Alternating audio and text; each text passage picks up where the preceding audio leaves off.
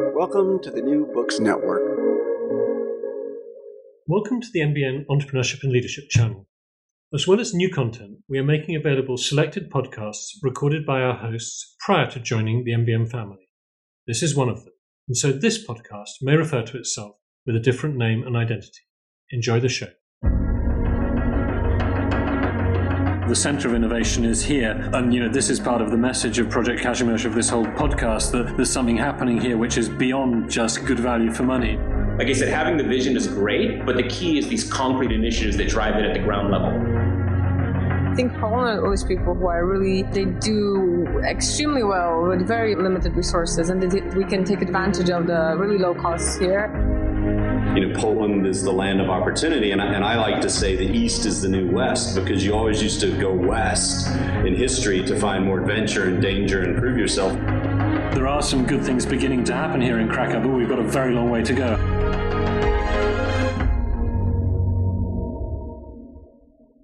Good afternoon, good evening, good morning, good night, Project Kazimierz listener, wherever you are in the world. It's 2018, I'm in Warsaw, and today we have an unusual podcast because we've got two people in the room apart from myself. We've got Florian Fejs, who's going to correct my pronunciation, the founder and chief executive of a company called Slater, and my business partner, Kimon Fontakidis. Kimon's not the main subject of the interview, but he may interject from time to time, I suspect, knowing him as I do. So, Florian, we met for the first time about half an hour ago, although I've done a little research on your business. But could you kick off by just introducing who you are and what you do to someone who might have just asked you that question at a party? Sure. Well, first of all, thanks so much for having me, Richard. It's a pleasure to be here. Actually, it's the first time I'm in Poland and the first time I'm in Warsaw, obviously, and so very good to be here. So Slater and myself, so I'm originally a trained translator. I had even a career before that. I'm actually a certified electrician in a prior life, but then felt that I'm not the best electrician. You know that the former president of Poland, Lech Wałęsa, was yes, an electrician. he was also an electrician. Yes, right, so we have a good pedigree. Yeah. So, but I'm not the most talented electrician, so I switched careers to languages and to study translation first in Switzerland and then in London as well. Joined a company called CLS Communication. The Centre of Innovation is here, and this is part of the message of Project Kazimierz, of this whole podcast, that there's something happening here which is beyond just good value for money. Like I said, having the vision is great, but the key is these concrete initiatives that drive it at the ground level. I think Poland always people who are they do extremely well with very limited resources, and we can take advantage of the really low costs here. Poland is the land of opportunity, and I like to say the East is the new West, because you always used to go west in history to find more adventure and danger and prove yourself. There are some good things beginning to happen here in Krakow, but we've got a very long way to go.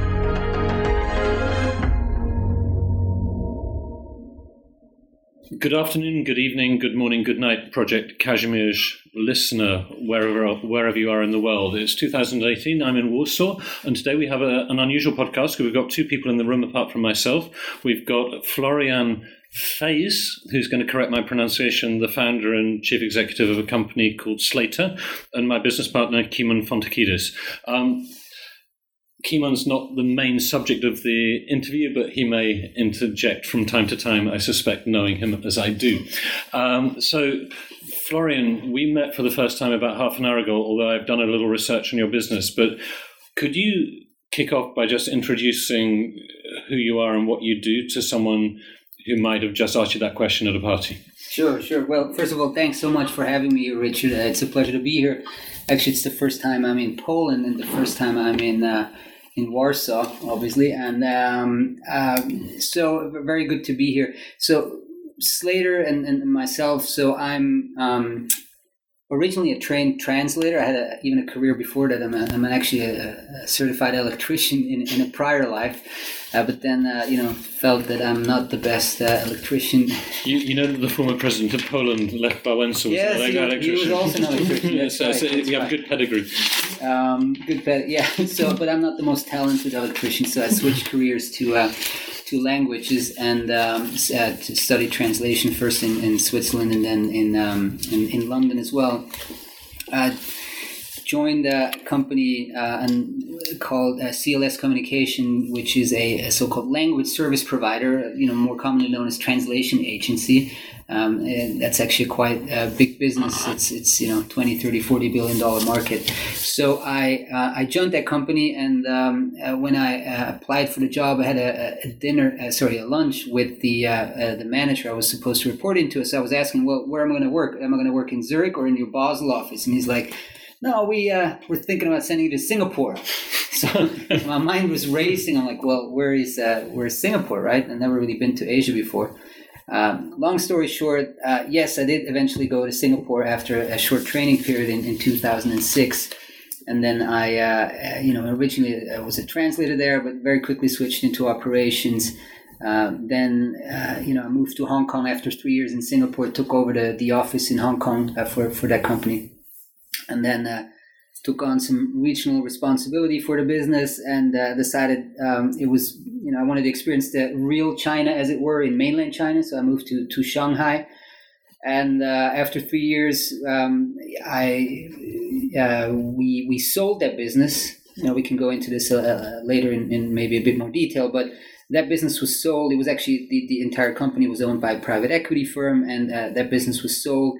But prior to that, I was thinking around, starting something on my own, and I did not want to start yet another translation company because there's hundreds or even thousands of them. So I felt, well, what's missing in this space? And I felt that a proper professional media outlet, media website was missing. So I started Slator. And Slator now, is a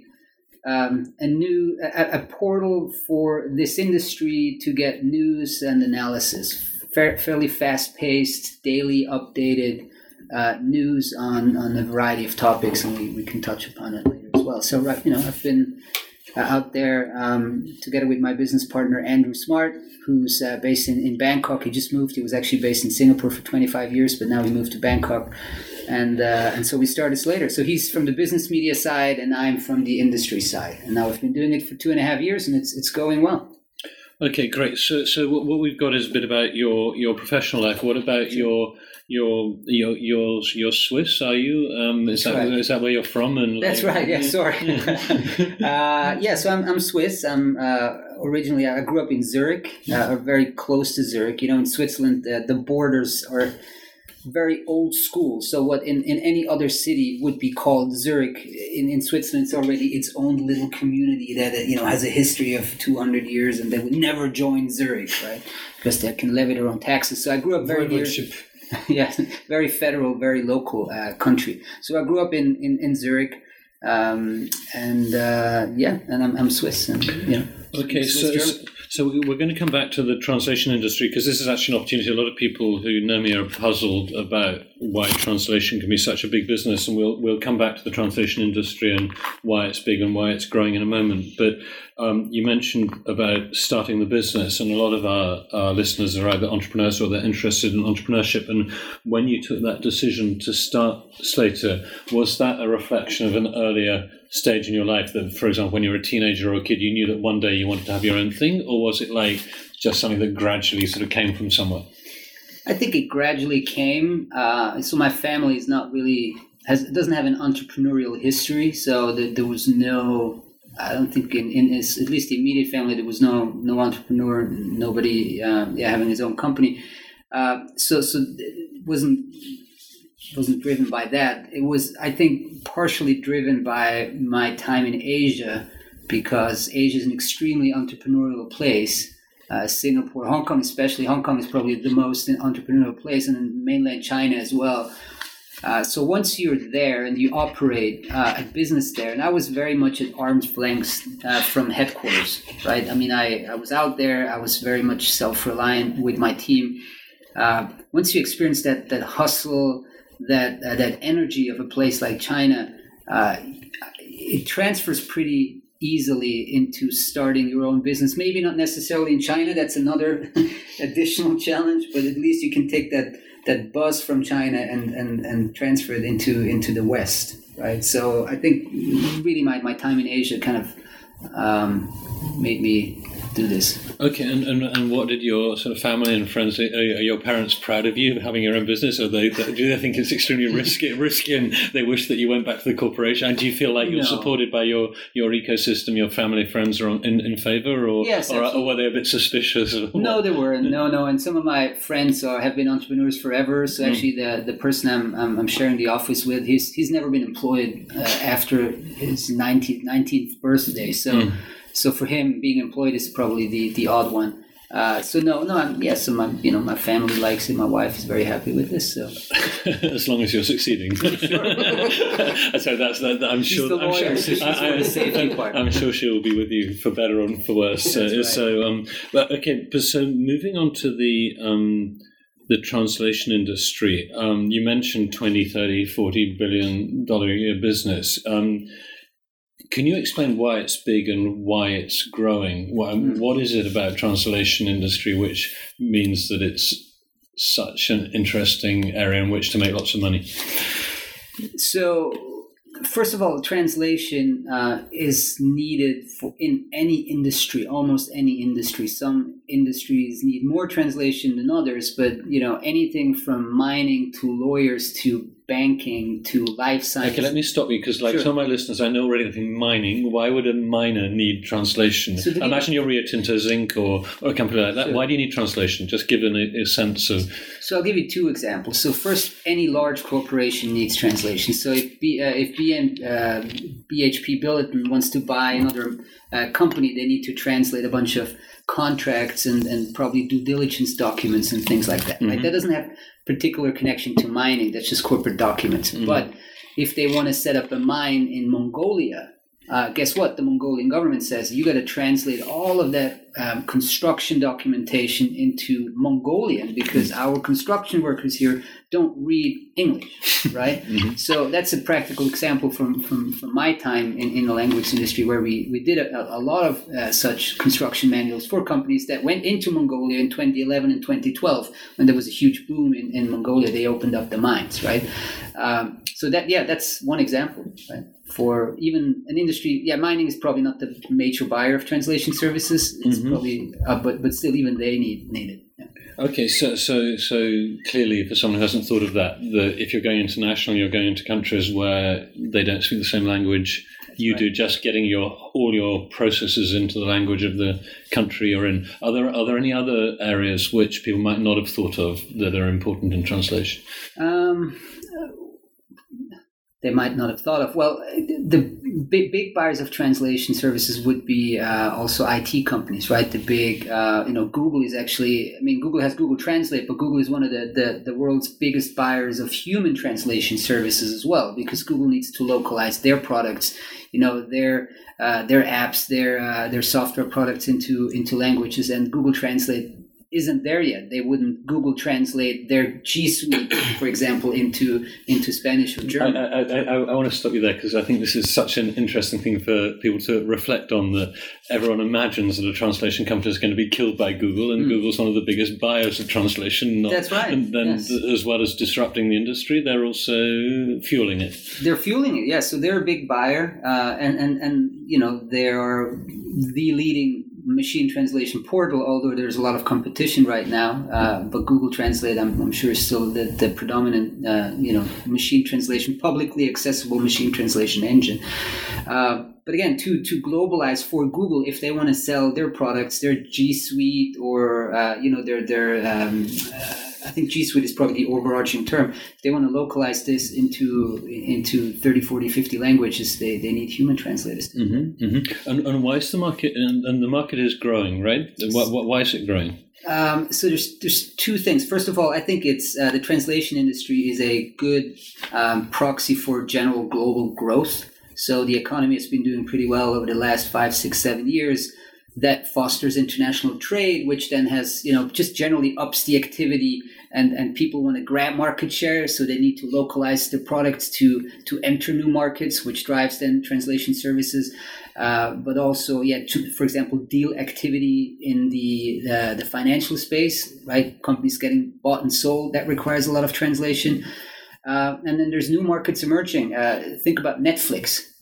4 years ago, no one did any translation for Netflix. Now Netflix is pumping out, one original series a day, and all of this needs to be subtitled, translated, dubbed. So that's an entirely new market that wasn't there 4 years ago. And Netflix has this portal called, is it Hermes? That's right. Yeah. This translator management portal. Which, by the way, shut down yesterday. They have enough translators, and you're going to read this tomorrow on Slater. This is one of the stories we're going to run tomorrow. Okay, well, it's nice to have an expert in the room. You had, unfortunately, this is not a live broadcast. You didn't hear it. Were this live, you would have heard this here first. However, you're not going to... We'll read it on Slater on Friday. Yes. What are the dates tomorrow? So maybe just explain what Hermes is to someone who doesn't know. Oh, I'm not particularly familiar with Hermes. I think it was their way of sourcing translators directly, which is somewhat unusual for a large buyer to go out and actually try to source translators directly for their needs. Maybe Netflix did it because it's so key to their mission of internationalization, right? I also know that a number of companies that are servicing Netflix are doing extremely well. You can check out a company called Zoo Digital. 2-3 years ago, they were struggling. Now their share price is up tenfold over the past 18 months on the back of that content explosion. Another company called BTI Studios, same happened to them. But to go back to your original point, this Netflix, Amazon original content is one example of a emerging market that wasn't there 4 or 5 years ago, and now all of a sudden it keeps a lot of linguists busy. Mm-hmm.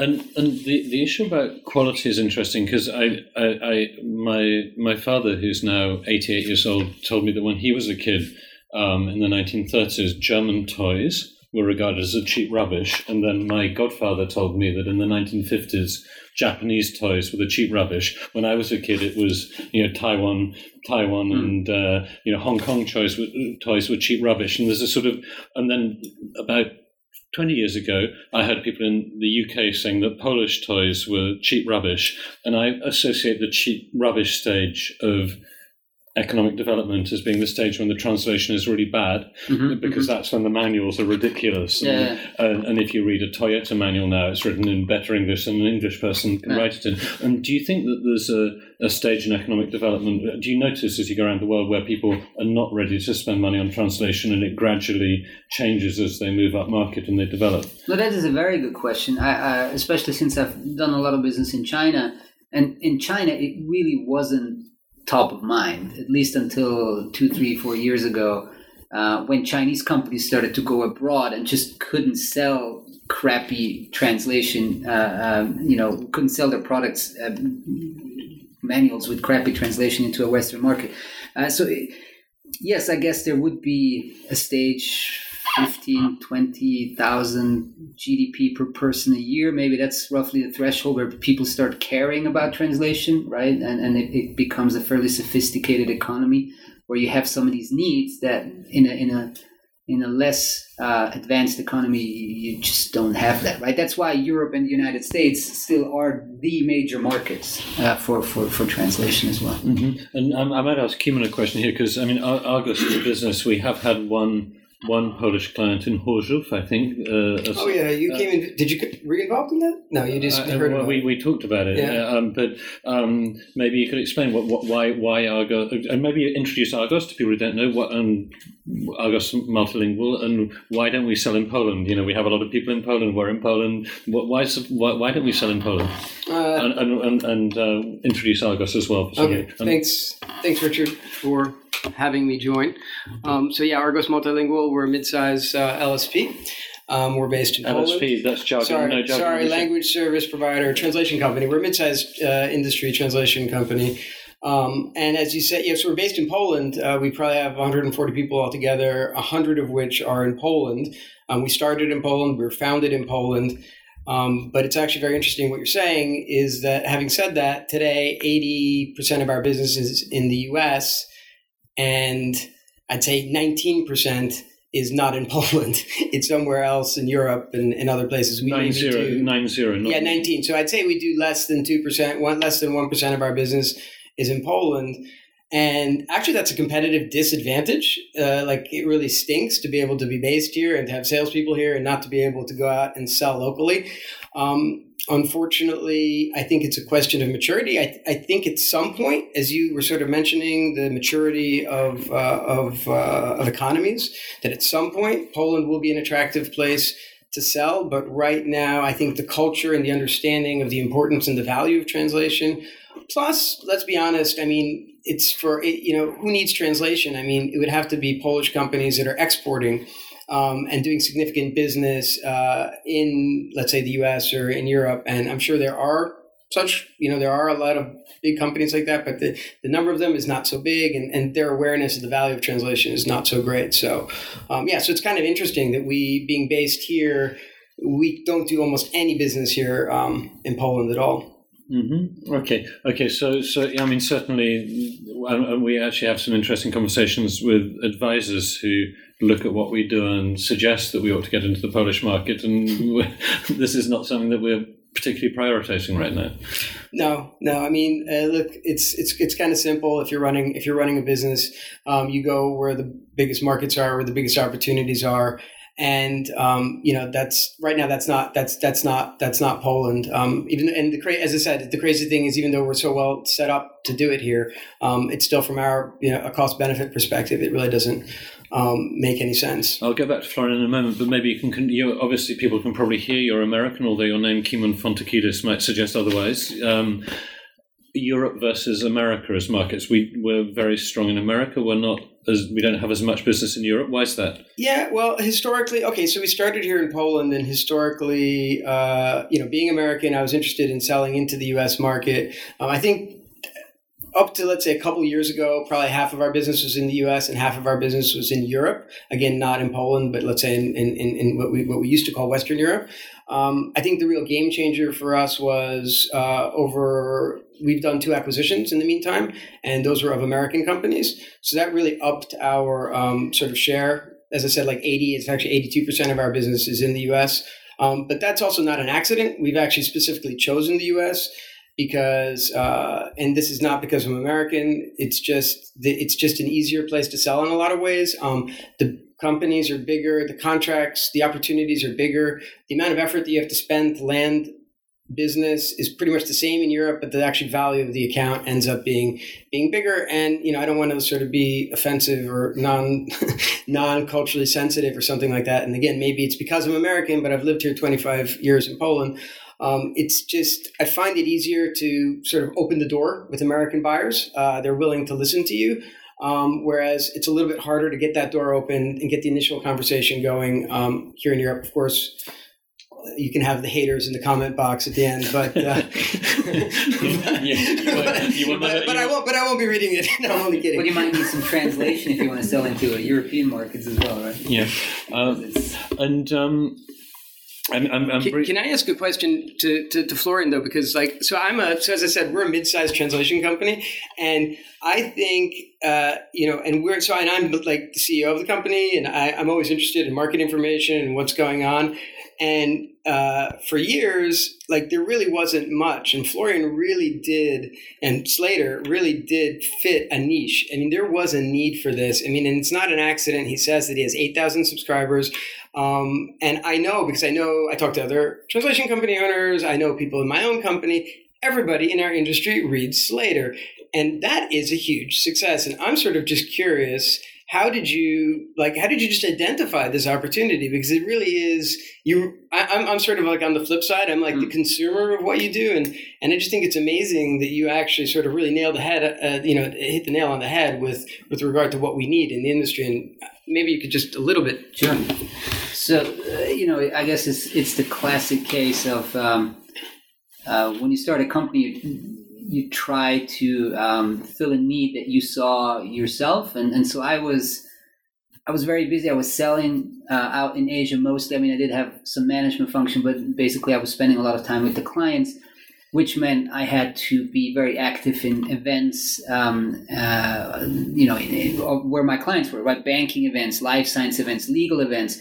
So I didn't really have time to go to translation industry events. That's number one. And there weren't any events, for example, for that matter, in Asia at all. Maybe one a year, or very kind of niche-y, or translation association events, but nothing on the business side. So I felt a little alone. I got most of my information about the industry from meeting maybe competitors, but we weren't able to share too freely and openly anyway. But what I did do, of course, as I said, I went to all these other events, and I also read a number of publications that were catering for verticals other than translation, banking publications, Finance Asia, right? Asia Legal Business, these types of publications, which updated me on what was going on in my clients' industries, but nothing really for my industry. So I felt, well, but why isn't there anything like that? Why isn't there a service that kind of updates me on a day-to-day basis on business news, right? On who buys who, on M&A, on technology, and in a very somewhat digestible form, not a 50-page research report, because I just didn't have time to do that, but something that kind of gives me, something in a fairly digested form.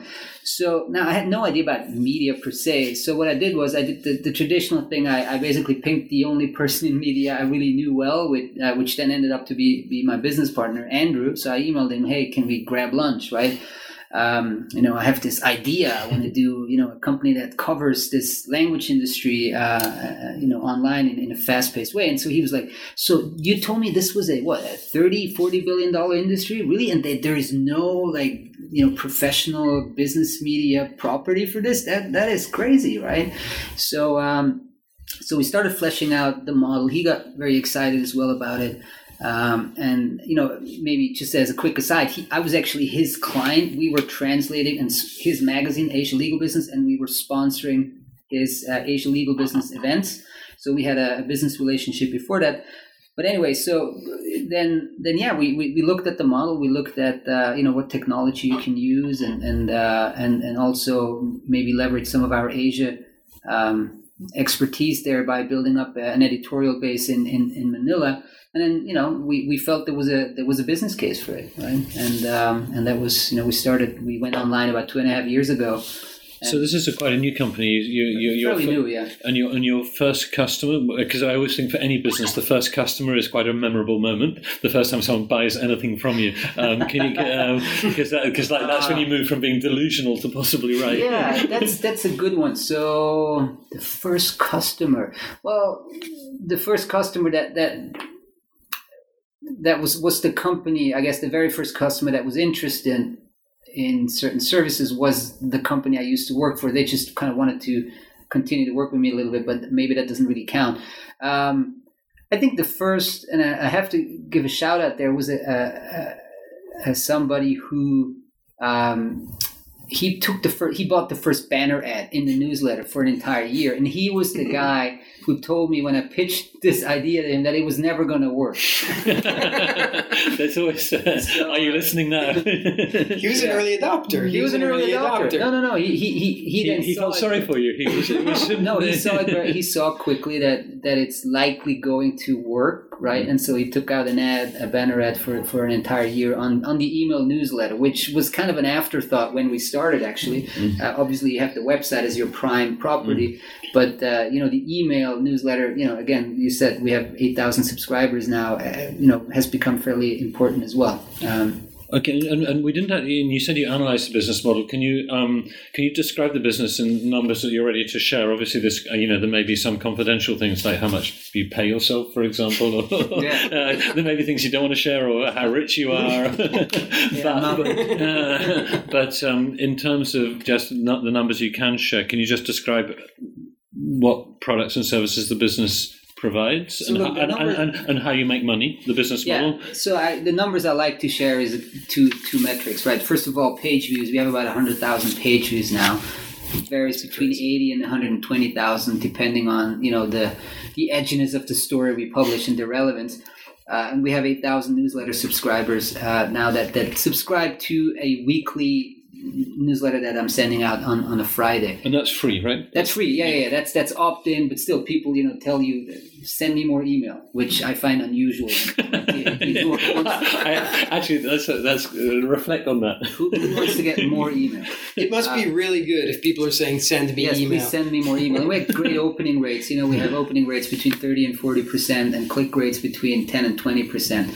So that is way above any media average. So you have to be very relevant for that. So those are some of the metrics. The business model, look, we do have a number of income streams, right? We have the ads, right? So we do sell banner ads in 2018, and they're selling we're basically sold out for this year. So banner ads, despite ad blockers, good metrics as well there. So above average metrics for our ad clients. We have banner ads on the newsletter that we're sending out. Very effective actually to run particular campaigns for clients. Then we have that's the ad side. Then we have sponsored content where we do all the heavy lifting of conceptualizing what it is you want to put out there, and we write a 1,000 word feature, and then it gets published on our main website feed. And it's clear that that's sponsored. It's clear. It's absolutely clear, and we say this is sponsored content, and we got paid for it. We also have press releases, which are kind of taking off right now. We used to have like 1 or 2 a week, but now we have like 3 a day or 2 a day, especially the last few weeks have been pretty busy. And those are all, they're all paid. So basically it's a press release. You publish a press release on Slator, it's paid, costs $180 per post, or you can buy a package. And that is also flagged as paid, but it even has a different font. So people who land on that page, they realize, okay, that's not a editorial Slator post. And that's presumably not totally compelling. It's a translation company saying we are awesome in some different... Yeah, it's a press release, right? It's a press release where they say that, hey, we released that widget, or our CEO was named as XYZ, right? And so this is the stuff that we typically wouldn't feature in editorial, right? Editorial, we're pretty strict on what we have pretty strict guidelines, right? If we write about an M&A, we'd like to have some numbers. If we write about your financial results, not just revenue growth, but please give us some profitability numbers. So we try to be very relevant on the editorial side. Okay, I'm digressing. Let's go back to the revenue. So we have ads, we have content, we have conferences. So we started a conference series called SlaterCon. I think that's how I heard about Slater. Kimon said he's talking to you about going to some events that you're running. There you go. So we do SlaterCon. We did 3 last year. We did London, New York, and Zurich, and we did Tokyo a couple of weeks ago, 3 weeks ago. So those are half-day conferences where we have 20-minute presentations. So the point being, we're trying to get the executives in and really make it fast-paced. So for London, you can fly in and out the same day. You don't have to hang out at a conference for 3 to 4 days.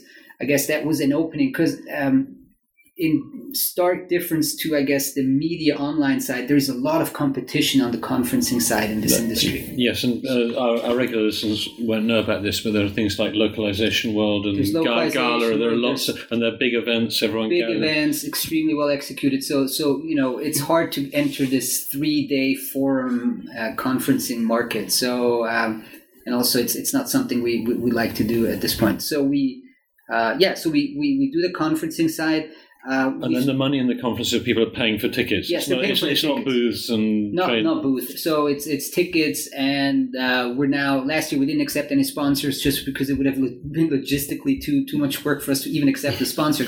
Right now, this year we are. So we have 2 sponsor slots each for each conference, and I'm glad to report that we sold 1 for London already. And if someone wants to go to your conference, about how much is it? Is it like €1,000, 10,000 euros? I wish 10,000 euros. 100 euros. I'm going. No. I think now we're in the range of about $500. Sorry, I'm counting everything in dollars. That's okay. That's okay. It's the easier one for me. So yeah, about $500 to $600. Well, I would just comment that I haven't been to a SlaterCon, but I'm looking forward to going to one and it's exactly the format that you described. I think it's appealing. It's going to be appealing to people to be able to go in and out and just to do something in a short dose. And I think it sort of ties in sort of to your business model in general, that you're like giving clean, short doses of information, and sort of it's keeping up with the world the way it is today, which is just small, high quality doses of information. And even the talks, I mean, you mentioned to me are like 15 or 20 minute, like TED style talks. We actually say that TED style talks. Yeah. I mean, so I don't know. I just think that also has the potential to be very attractive for a lot of people, because it's a huge commitment. I mean, I just came back from a conference. I loved it. It was great. But like, that's a serious time commitment. It's a week. Yeah, exactly. It's a week. It ends up being a week. You need to get something out of this for a week. So we do that. So we got the conferences, and we did have a client that was doing executive roundtables with us, and we're hoping to pick this up again this year. That's basically lead generation events where we would bring, like, they would identify a vertical where they would like to expand their business. So they'd say, hey, we'd like to grow life sciences in Japan.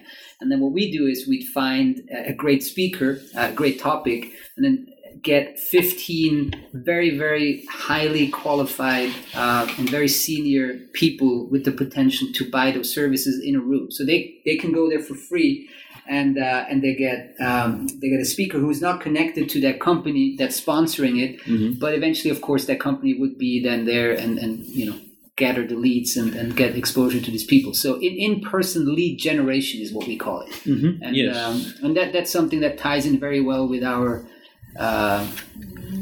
it ties in very well with our capabilities also, because we are in Asia, we are in Europe, so we can execute those very quickly. Yeah, and if your goal is to have a lifestyle business, lead generation means you can end up in a hospitality box at seeing the World Cup final or on a yacht in the Caribbean. So having said that, if you're a shareholder of a business, it's always interesting to reflect on what's going on in the business if the customers are all on yachts in Cannes, because there's something about that suggesting that other things than value for money is. The margins and translations are a little tight for yachts and boxes in Cannes, but we can give them a nice treatment at the Hyatt. Yeah, you can still make it worth it. And there's an interesting feature of the translation industry is how in a lot of industries you get a few big players who dominate the industry, and translation is relatively fragmented, at least as far as I understand it. Could you give us sort of a sense about the market structure, the size of the industry? That,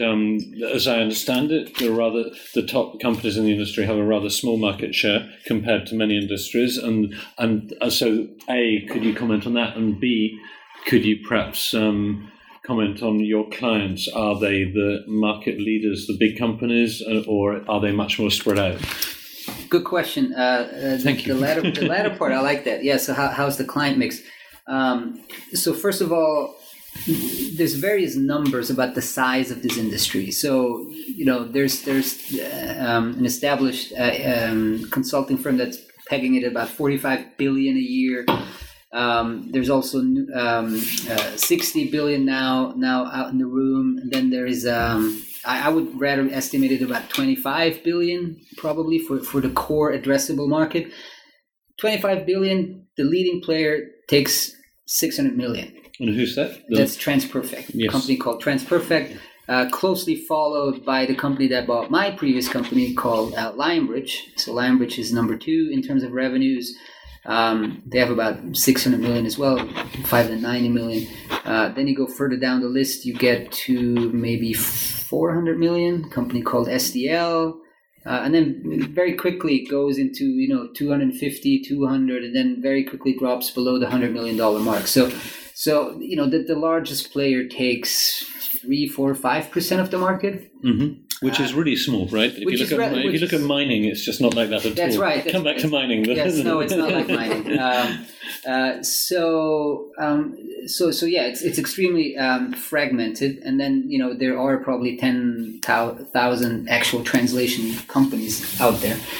But then where do you draw the line? Basically, a freelancer who hires a couple of friends for a large project, is that already a translation company, or is it just a freelancer? So there's a fuzzy border there where you cut off at that. Who are our clients? Very broad based. So we do have some of the larger companies that are advertising with us, mm-hmm. right? And then yes, we for the roundtables, for example, that those are big ticket items that a relatively small company couldn't afford, I guess. But then it's very broad based. I mean, we're also selling. By the way, I forgot that before. We're selling research as well. So deeper reports, 30, 40 page reports.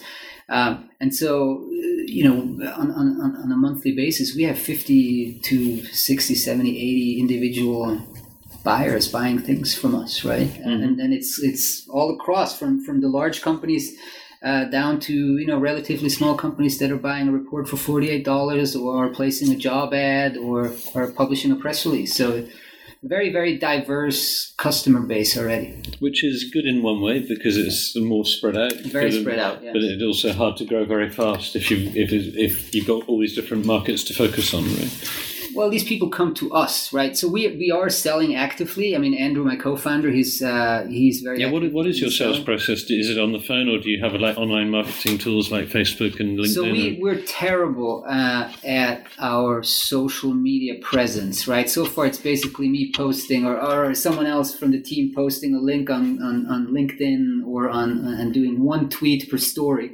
So I think we can do a lot better there. The producer of this podcast, Adam, is quite a whiz on social lead generation, so I might put him in touch with you. He's very good at it, and other people I've introduced him to have become his clients and have told me. Yeah, just into that, do you use any sort of marketing automation like connected to HubSpot or something connected to your website? Is that something you've thought about? Or so you got to pick your battle. So my big battle is to be relevant first, and that's generated so much inbound interest that I felt we could maybe neglect the active part of it, like SEO, for example. We have a pretty good ranking, but we're not trying hard at all, right? But if you pump out original high-value content anyway, that's what the marketing consultants would tell you to do. Exactly. So we're not a blog that tries to be. I mean, that is our core mission. So that then results in a lot of inbound, and we get a decent amount of traffic from Google directly. Now, yes, we could be much more engaging on social media and Twitter. Mm-hmm. We do have now almost 8,000 followers on LinkedIn as well, and 3,000 on Twitter, 3,500. So we're making some headway, but it's something certainly that I need to look into. So back to your question, a lot of it is just is inbound. I mean, for the higher ticket items, we do need to reach out, and there is a sales process, but a lot of it is just people that sometimes I've never met. Right? Sounds like an awesome business to me. Yeah. if people are coming to you, and obviously that might lead to other people entering the market. Now, do you bring clients to your events? Because in a typical industry event, you've got like the people who sell stuff and the people who buy stuff. Yes. And also I want to ask about private equity, because usually if a company's, the typical model for consolidating an industry is like the listed companies issue shares and they buy private companies at lower valuations than the shares are listed, and it can go on for decades if you do it right, because every time you buy a company, your share price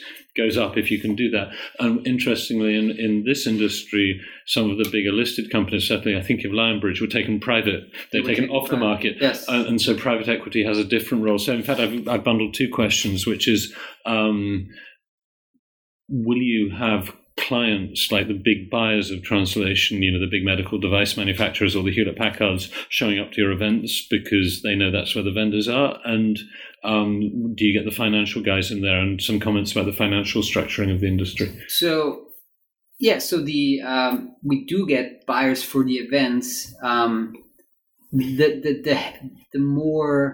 The biggest constituency right now is leadership of providers, right? The CEOs, C-level people of language service providers or owners.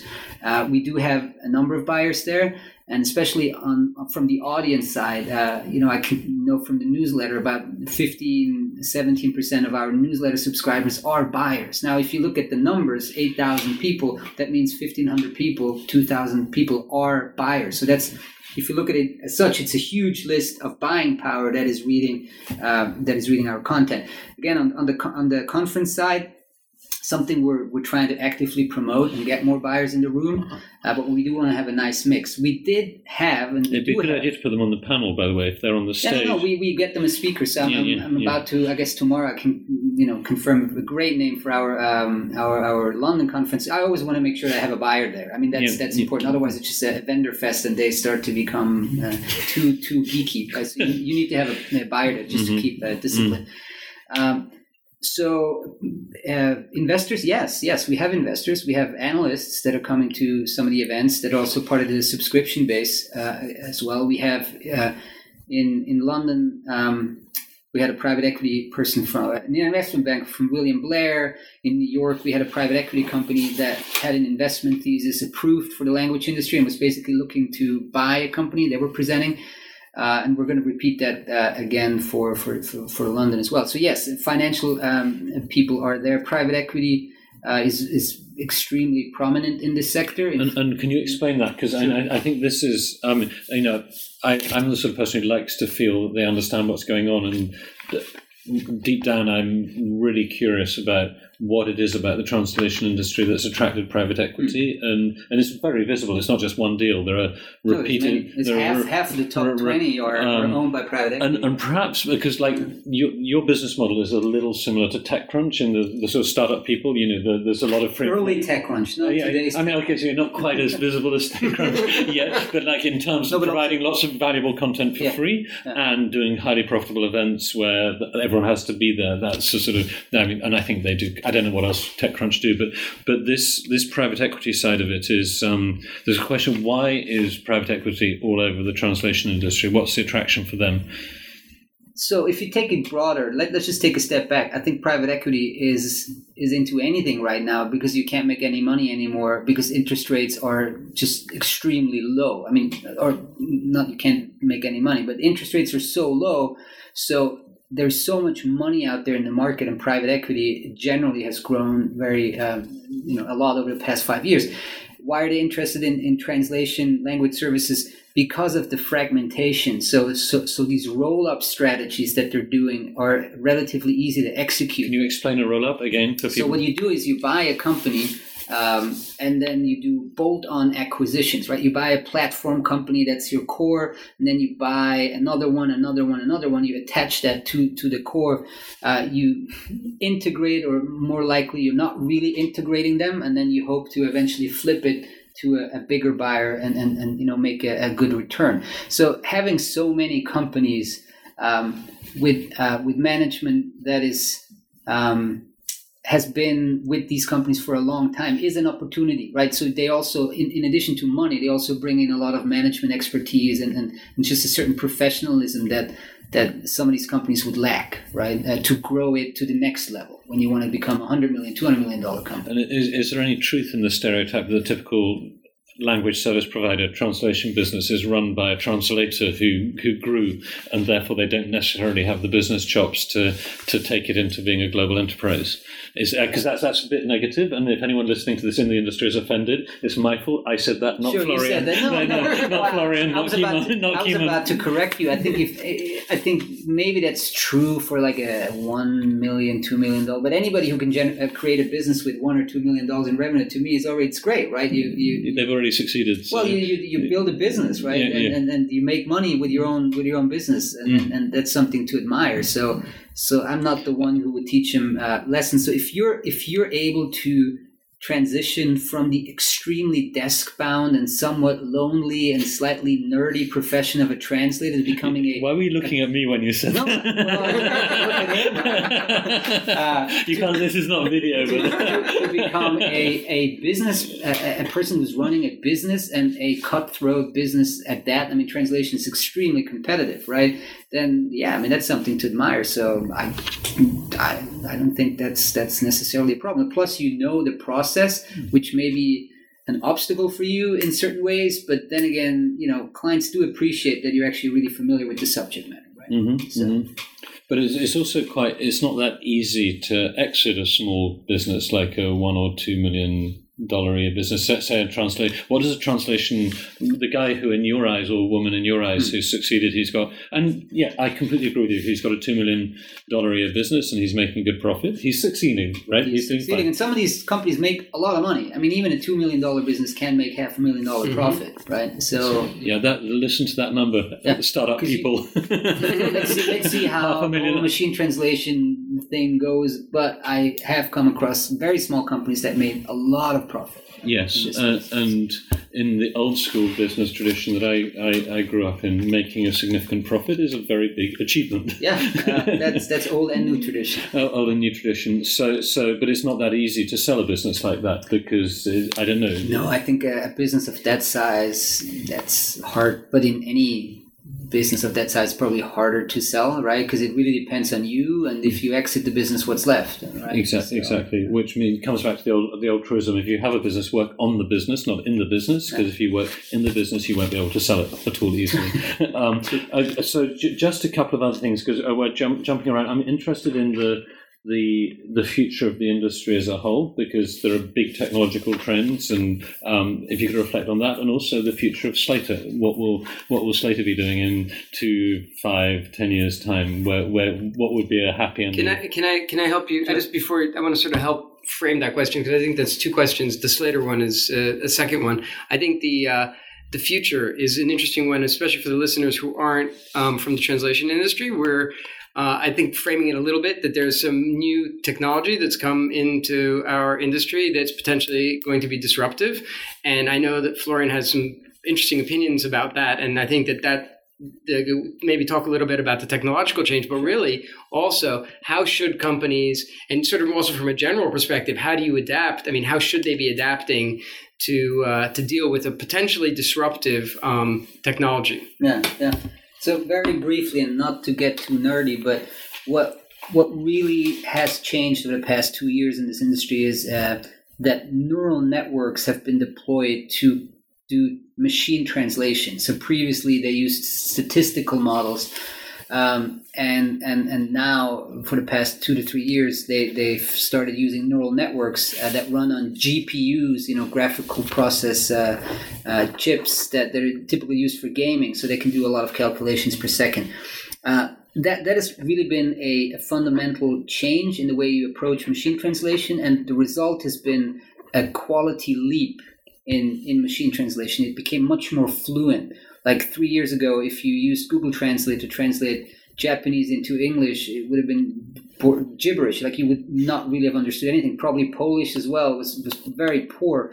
Now with those neural networks doing the models, it's become surprisingly fluent. In fact, I mean, my native language is German, and some of these engines for English into German are borderline flawless for relatively short paragraphs or short sentences. Which doesn't mean for any listener that you can rely on that for your marketing communication. That's right. Or your legal contract. Well, right? You can, but it's a risky proposition, right?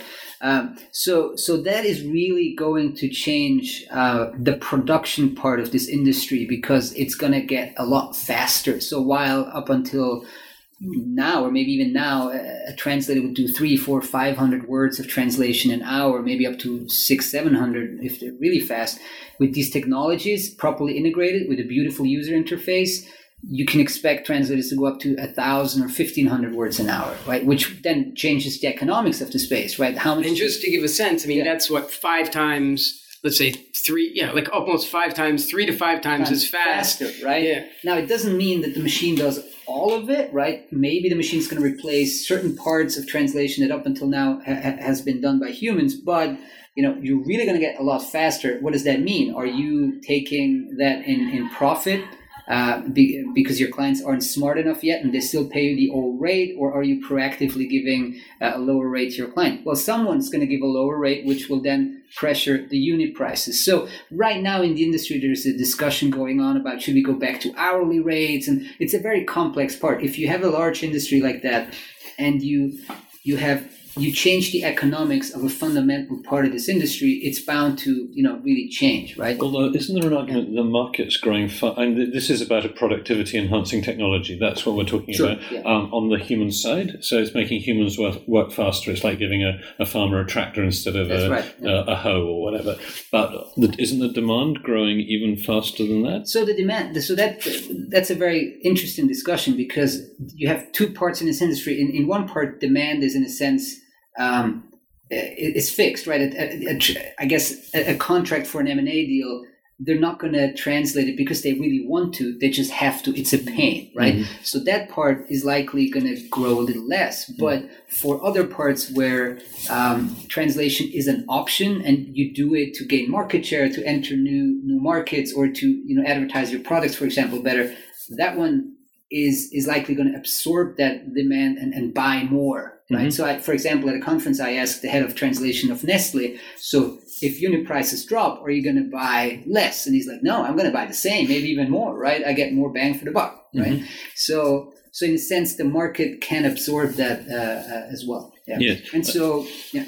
No, I was just going to say, because the underlying driver of growth is globalization. If you're a Korean or Vietnamese or Polish company with a great product and you dominate your home market and you go into foreign markets, each additional market you enter, you're going to have language needs. And so globalization, and the better you are at your business, if you're a top company and you're really good at it, you're much more likely to want good language associated Absolutely. with your product than if you're a shitty thing being sold as private label and in so Tesco. There's a lot of unmet demand. Look, if I could publish Slater flawlessly translated in 40 languages for $200 a month, I'd do it. But right now I can't, and it's a big risk for me to even translate into one language because I would have to edit this part. Mm-hmm. Or look at, I'm using a number of SaaS tools like Asana or Insightly, right? For some productivity things that I'm doing. They have 2 or 3 languages, probably not because they consciously decided not to translate more, but because it is a process, there's a cost attached to it. If it was significantly cheaper, they'd probably go for Polish or Norwegian or Swedish, right? Mm-hmm. So as this industry becomes more efficient, it's becoming a more appealing proposition to buyers to buy more, right? So the growth is likely to just get grind on, going bigger and bigger and bigger for the time being. Yeah, maybe grind on isn't the right word. Yeah, no, but there's also parts that are going to take a hit because, again, there's not, a lawyer isn't going to translate the contract just because they want it. They probably have to translate it. Right. So that part's going to take a bit of a hit, maybe. But yeah, so that technology part is something that this industry is in the midst of it right now. And a lot of the players from the technology side are integrating it into the tools that the translators are using. And that hasn't played out at all. I think right now we're right in the middle of what, has this overused term disruption, but we're in the midst of it. Yes, and that's always if you've got your wits about you, that's an opportunity. If you're not keeping your eye on the ball, that's a big threat. It's a big threat. I think if you don't do anything right now, in 2 or 3 years from now, some clients, even the most conservative clients, are going to come to you and say, "Really, you're still charging me 20 cents a word? That other guy offers the same thing for 5." Right. Yes. So you better be proactive. Yes. And are there any other big technological changes you'd like to draw attention before we move on to the future of your business? For this particular, you got voice. There's other areas of this broader language space that are being worked on. And what I find very interesting is that the big tech companies have, the Amazons, the Google, Salesforce, all of these companies, Microsoft. I think they have identified machine translation as somewhat of a proxy for progress in artificial intelligence per se. So 5-6 years ago, it really was Google Translate and not much else, maybe Microsoft. But right now you have all of these bigger players doing their own machine translation. I think that's an interesting trend. Even Amazon launched Amazon Translate 3 months ago. Mm-hmm. And so it's something that has come out of complete obscurity to only relative obscurity right now. And obviously these guys have almost unlimited funds. So if they really want to go after this, they will change the economics. Mm-hmm. Okay, well, thank you for that insight into what's going on in the industry. What about in your own personal business journey? We've talked about where you came from. We've got a sense of where you are now. What would make you happy in 3, 5, 7 years' time if things go perfectly? Let's dream. Let's dream. We're in Warsaw. The land of dreams. No, but Warsaw is, for those who don't know, Warsaw 25 years ago was not a very attractive city. It looks like a boomtown now. There are buildings, shiny buildings everywhere. Maybe not like Zurich. We don't have shiny buildings. We don't do shiny buildings. I had enough shiny buildings in China, trust me. That's shiny building central if you live in Shanghai. So, look, I like the lifestyle of this as well. I like to be relatively independent, relatively free of 10 p.m. conference calls. That's one perk that your own business gives you, probably up to a certain point when you do have large clients, and maybe you have to take that 10 p.m. conference call. And so I really like this business because it's intellectually challenging, but it also has a sales component. So, and I can blend the travel. So from a lifestyle perspective, I'm pretty happy with how things are, and I want to continue that way. I want to do a very prudent build out of this business. I think there's lots of opportunities going deeper into research, doing bigger conferences, potentially expanding into verticals adjacent to what we're doing right now. There's this whole AI space that can be explored that's somewhat adjacent to what we're doing. Very steadily build and grow this business. And I don't have a 5 or 7 year vision, I guess. Yeah. That's fine. Listen to that, carefully, listeners. Sometimes just like focusing on the immediate opportunity. And I'm at the end of the day, I'm a Protestant from Zurich, so I cannot, for the life of me, repeat the world-changing Silicon Valley, I want to change the world vision thing. That doesn't. That doesn't the BS filter sets in. I can't get that out of my system. Yeah, I mean, happy clients, making money, happy stuff. If you're doing that, no one really can criticize you, right? That's right. And we have a great team. I gotta say, we have a great team. We have 3 people in the Philippines. We have an events director based in Singapore. We have an analyst and a writer in Singapore. We're about to hire a researcher in London, and then Andrew, my business partner, is working out of Bangkok. So that is fantastic. I love that, right? Small company, but there's a very international team already. And maybe for those who are contemplating starting a company, I can tell you it's incredibly easy these days to set a company up online. I mean, I'm probably subscribing to about 20, 25 software as a service services right now. And it's fantastic, right? For productivity, for customer management, for email. If you don't have any problem with Google, throw everything on G Suite. Right. This is an interesting topic, so Richard. Easy. Do you use G Suite? Do you use all this? Exactly. That's what I would G Suite. It's we have Insightly, we have Asana, we have Mailchimp. Mm-hmm. WordPress obviously is our CMS, and basically up to a point you can just build a WordPress site with 10 plugins, 50 plugins. Once you start to have 25 plugins, it starts to break apart a little bit. But long story short, 10 years ago, building something like we did now would have required significant investment up front. Right now, it's actually the barriers to entry are extremely low because you can just kind of pick and choose these components. So I encourage anybody out. I mean, and it's really not a significant spend. I mean, any of these subscriptions are $20, $30, $40. In fact, I think the most expensive subscription right now I have is for Shutterstock, which is for the images that we need to keep the website, visually engaging. But much else, it's extremely competitive. Right? Mm-hmm. So you get a full-blown CRM for $20 a month.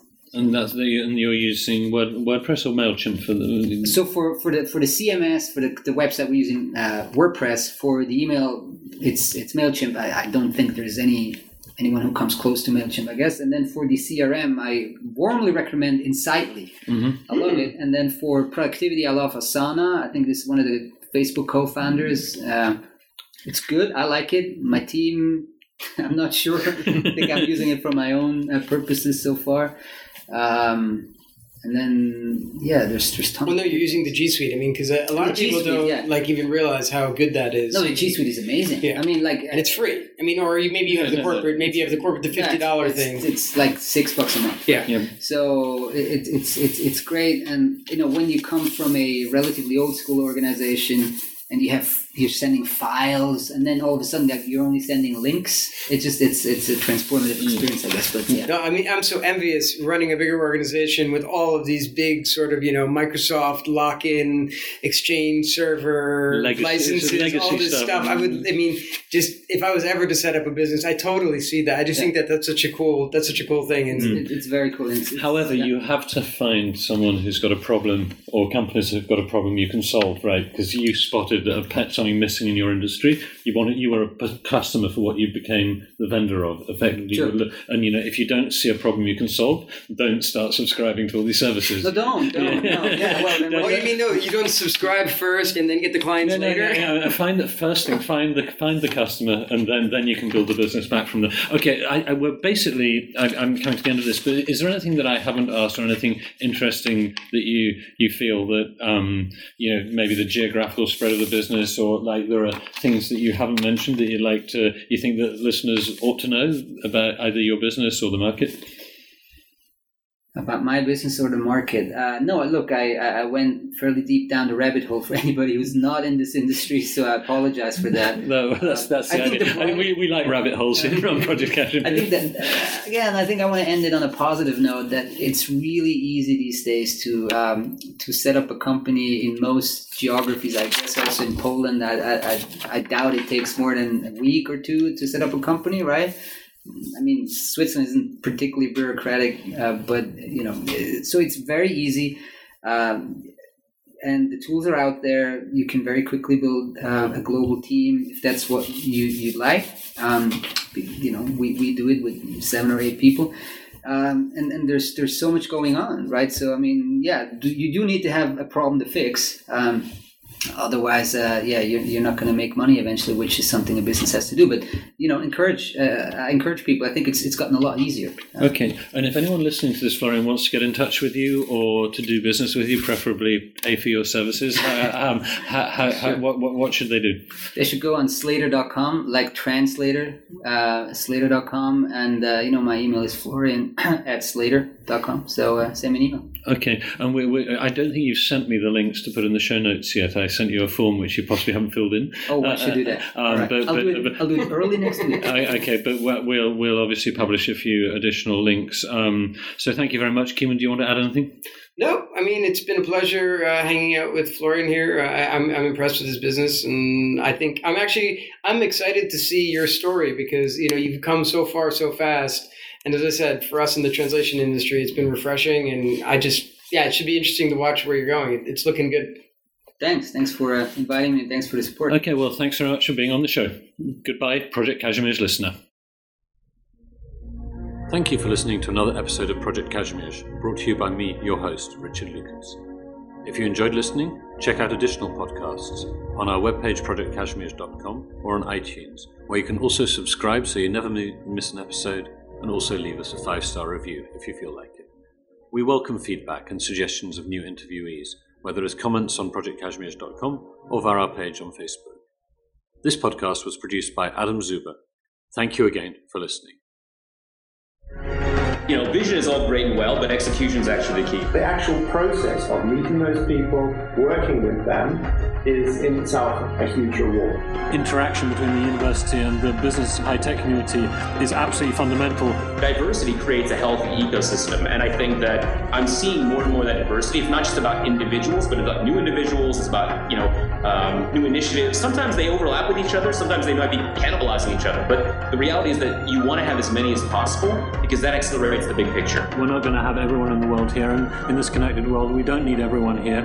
But the artists and the designers, the creatives, they're very much part of what we've got and what we need. So if you're listening again somewhere else in the world and you feel you're looking for a place where your creative juices will run, then this city is certainly a place where you can find yourself. And I think you can make history in Poland. I think you can be part of something much bigger than you could be a part of in the United States right now. Not just from going out to San Francisco to make Silicon Valley richer, but making a new part of the world grow at a much faster rate, be a much bigger part of that community, and making it wealthy, not just for wealth's sake, but for a purpose, which is to make that country's government stronger,